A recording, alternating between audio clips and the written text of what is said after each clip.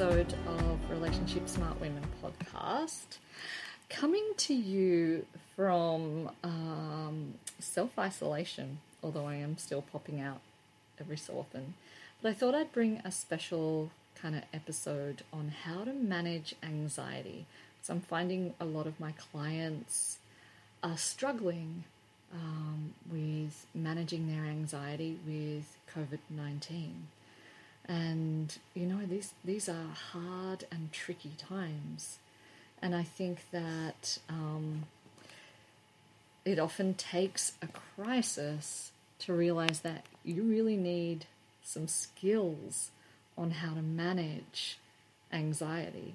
And some of us have had those crises already, and we've had to buckle down and work out how the hell to manage our crazy minds and find some calm. But if you've not had big crises, you might feel that you need some skilling up. And basically, I just thought I would offer you some ideas and some pointers from what goes on for me. And I know that this pandemic is affecting everyone, whether it's on a health issue, and you're struggling with health, or you're vulnerable and there's anxiety around that,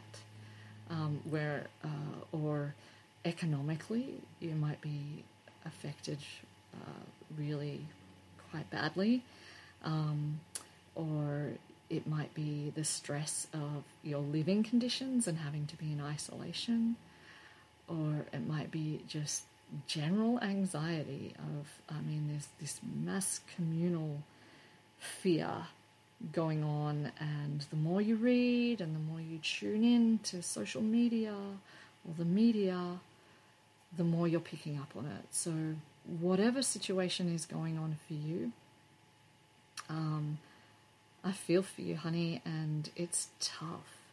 And I also just want to add to that this is a tough time for relationships as well. So I just want to really put it out there that we need some skills, and that actually this is an opportunity to skill up, to take the time to know how important it is to really feel committed to finding a way to manage your mind and find a deeper connection within to your essential self. So what I thought I'd do is I'd make two little podcast episodes. So the first one's going to be focused on mindfulness, which is kind of like the step one of this, and the second's going to be focused on finding a deeper connection to that essential self part of you, which is kind of like your anchor in these times. I just also want to say that for those of you who've kind of been following on my journey, you know, I've really needed these skills in the last week or so.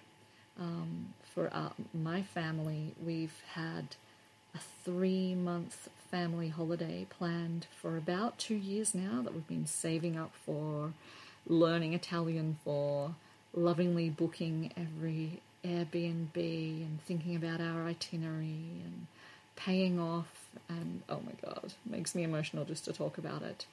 But yes, obviously, and that was to the UK and Italy, and we were leaving next Monday. So obviously that is not happening, and it's been really disappointing.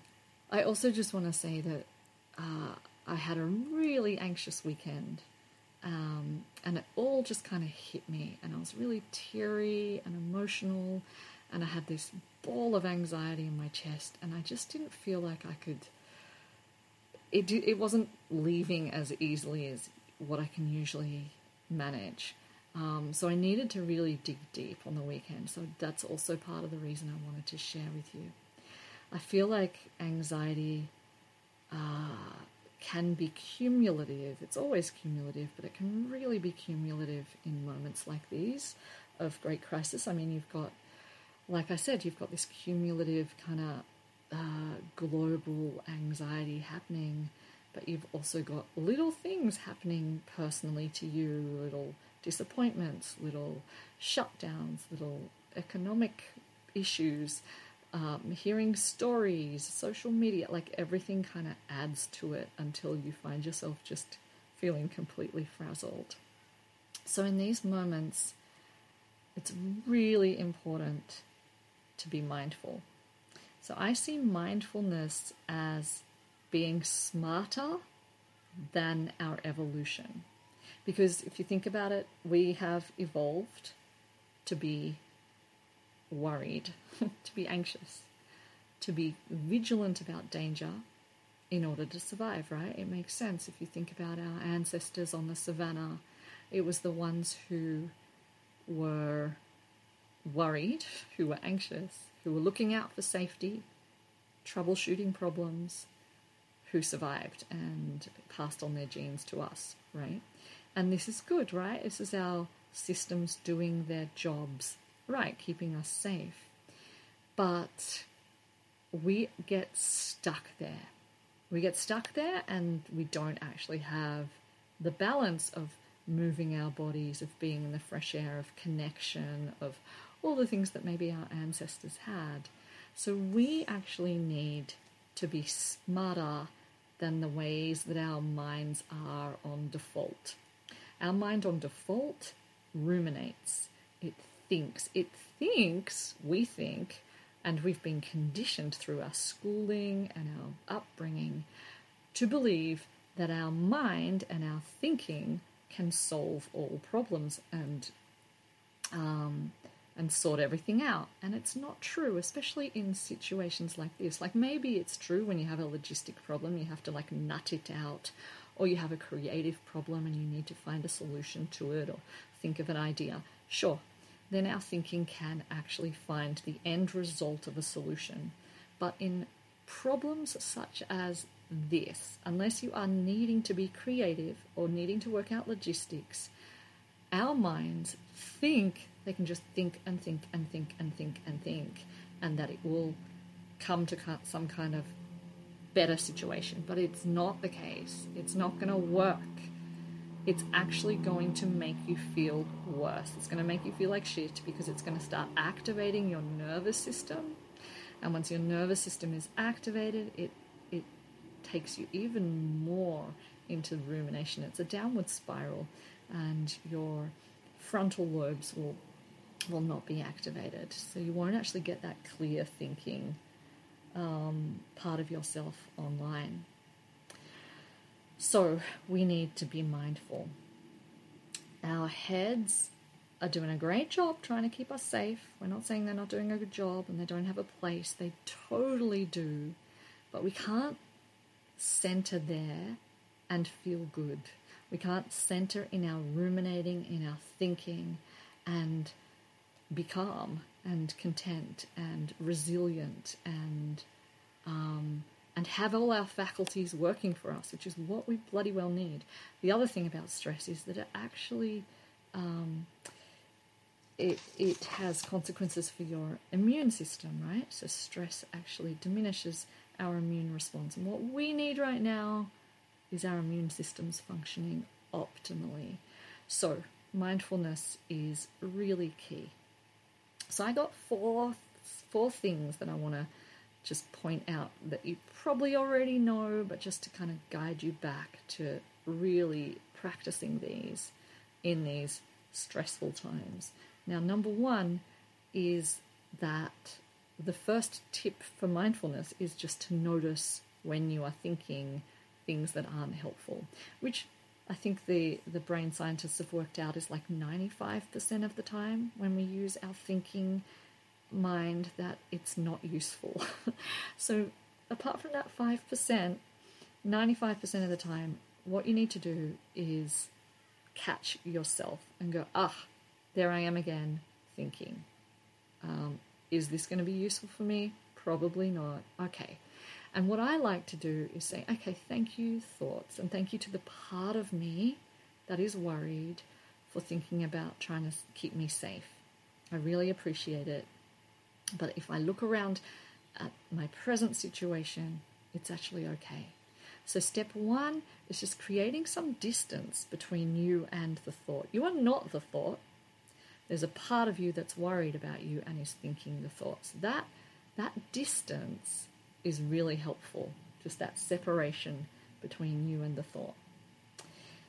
The second thing I want to share is a continuation of that. It's a little ACT, which is acceptance and commitment therapy practice, called Leaves on a Stream. It's a meditation that you can find on YouTube or wherever you get your meditations.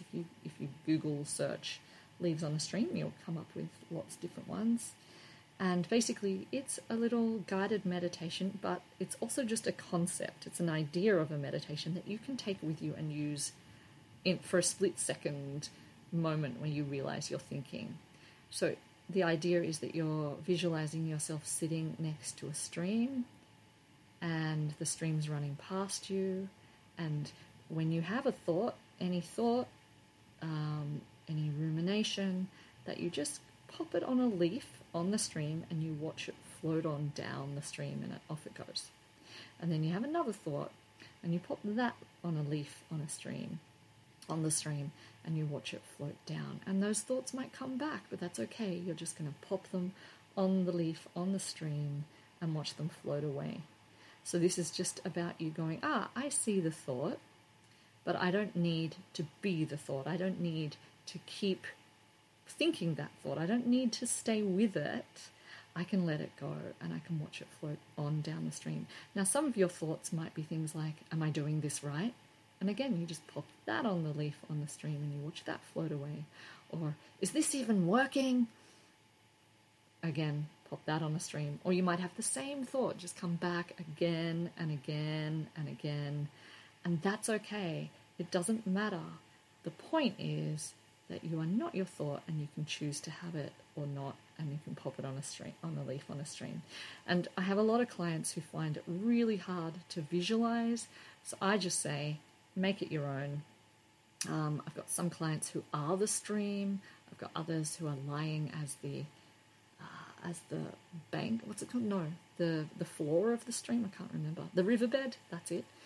Some who are the riverbed and they're watching the water flow over them, or they can feel it in their body. Make it your own. Whatever works for you. Whatever floats your leaf. Okay. The other thing I wanted to share with you was about having an upset part, which is kind of like the first point that I shared with you, which is about observing the thought and going, that's a thought.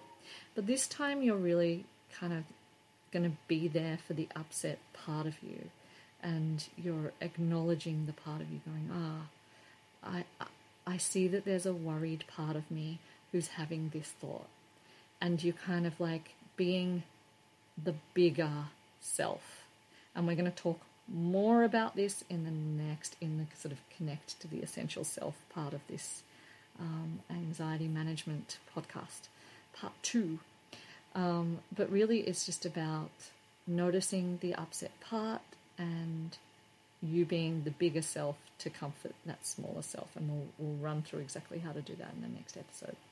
And my 4th tip for managing anxiety is what some call a sensory bath, but it's basically getting into your body.